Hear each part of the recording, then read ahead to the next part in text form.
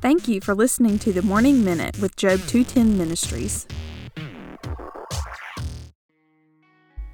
Welcome back to Job 210 Morning Minute. We are finally through Paul's second letter to the Corinthians, and we're shifting gears. We're going to go into the Old Testament, and it's not really any reason we're doing it other than in my list of the Bible that I'm journaling in to give to my son one day.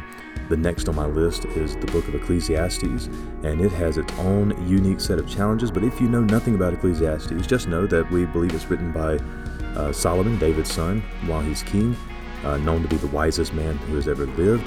And Solomon is seeking to answer the question, or to satisfy himself, what is the purpose of this life?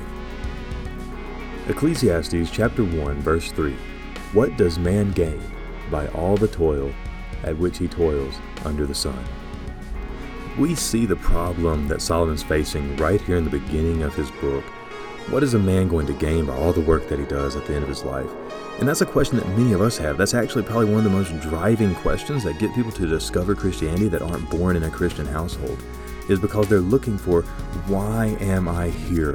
What is the purpose of this life? It has to be something, because we're going to find out that God has placed eternity on the soul of every man, because we're made in His image and He's an eternal God.